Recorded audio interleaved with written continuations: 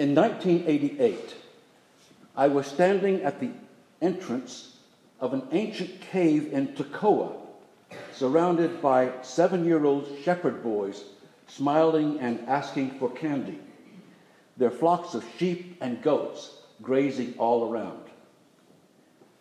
The dean of St. George's College in Jerusalem had asked me to say a few words about Tekoa, and I thought, Tekoa what?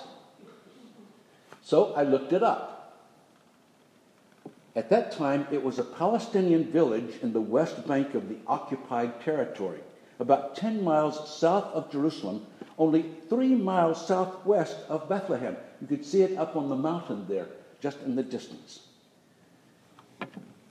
When it was time to speak, I simply said, I'd like to read one sentence from the Bible, which will explain the significance of this place. The words of Amos, who was one of the shepherds of Tekoa.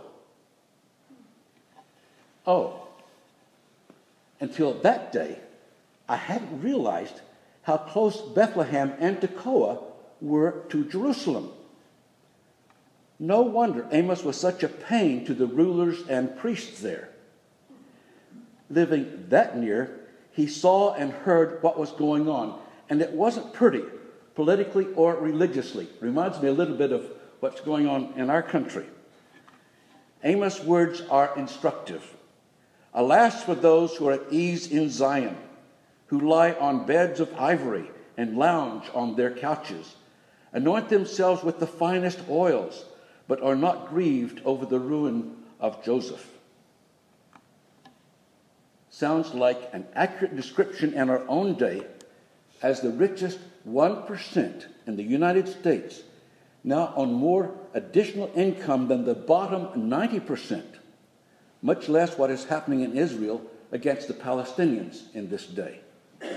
But remember, when it comes to global income, we are the 1%. But we're good people.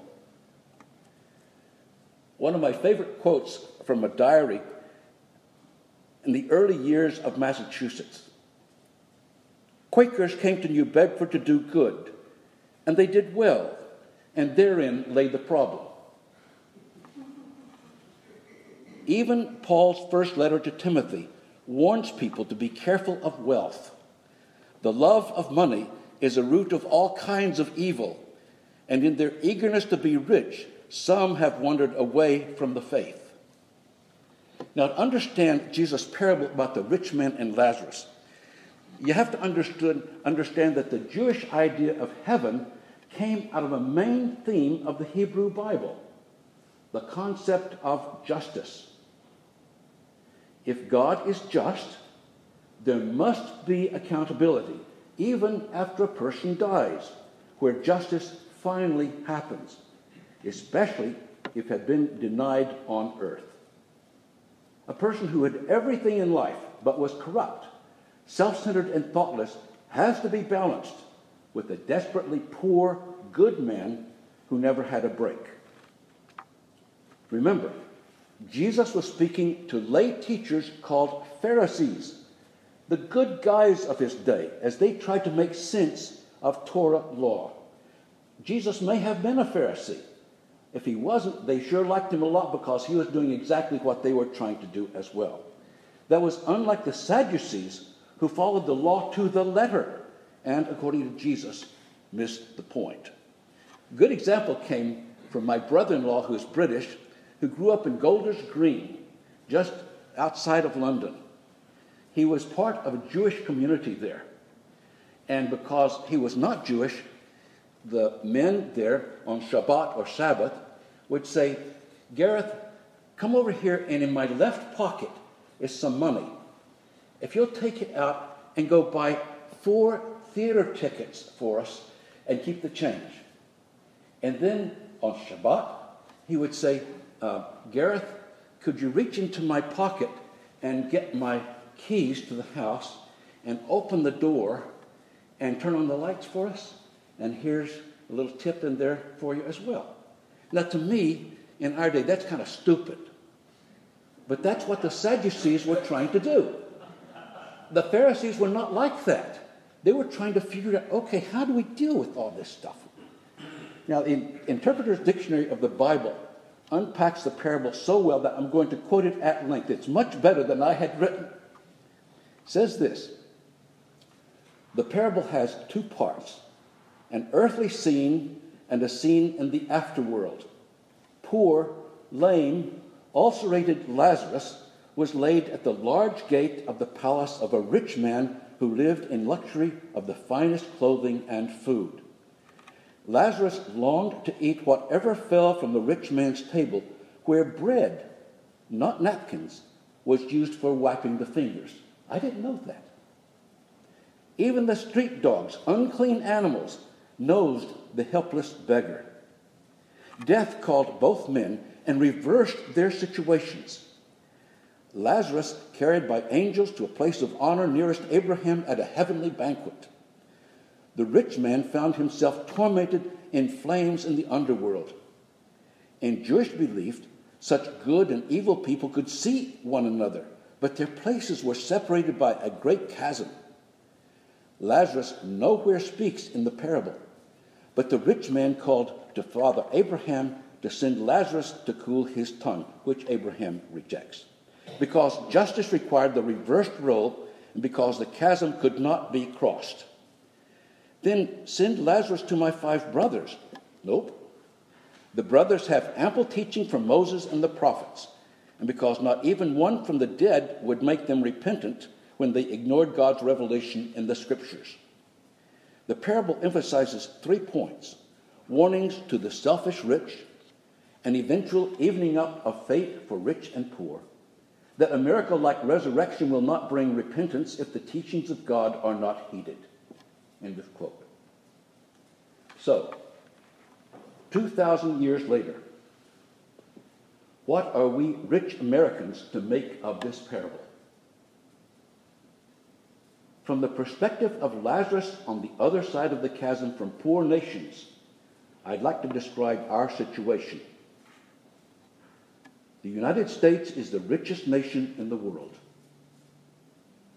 A litany of all the evil things happening in our country right now would take too long, but to name a few. Bigotry against non-white people and people who are not Christian. Imprisoning refugee adults, teens, and children in unsanitary prisons run by private enterprise for profit. Separating children from parents. Accepting massacres by military-style weapons designed not to hunt, but to kill as many people as fast as possible. Gilroy, El Paso, Dayton, Odessa, to name a few. So what have we become? When does silence become complicity? Now, as most of you know, I believe in the total separation of church and state. No prayer in schools. That belongs in the home, synagogue, church, and mosque, etc. But it doesn't mean that we citizens cannot confront the state when injustice is being done in our nation. As Christians, justice, which remember is the baseline of love, is our job. Jesus was killed for a political act. We, the church, must not remain silent in the face of governmental wrongdoing.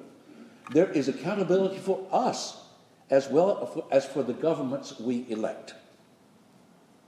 Our choice in this moment: are we going to be identified with the rich man and his temporary life on earth comfort, or with Lazarus and eternal values? I believe it's that serious in our country, in us ourselves. In a timely article in the last issue of Episcopal Life, the Bishop, Dean, and Canon of our National Cathedral in Washington wrote, "As leaders of faith who believe in the sacredness of every single human being, we proclaim that the time for silence is over. We must boldly stand witness against the bigotry, hatred, intolerance, and xenophobia that is hurled at us, especially when it comes from the highest offices of this nation. We must say that this will not be tolerated. To stay silent in the face of such rhetoric is for us to tacitly condone the violence of these words." So, in the Spirit of Jesus, reflecting prophets like Amos, calling for justice and care for the least of these brothers and sisters, we Episcopal Christians need to raise our voices locally and nationally against injustice. In good conscience, we can't stay above the fray on our nice couches. Time to reach out to care for the Lazaruses who reside at our gates, who would be satisfied with even the scraps from our table. We need to feed them, bandage up their sores, lest we be judged by our own faith to have missed the point, and experience the great chasm separating us from the justice and goodness, grace and love of God. In those actions, living with integrity, working for justice and healing, this is where we find meaning and experience healing for ourselves in the Spirit of Christ.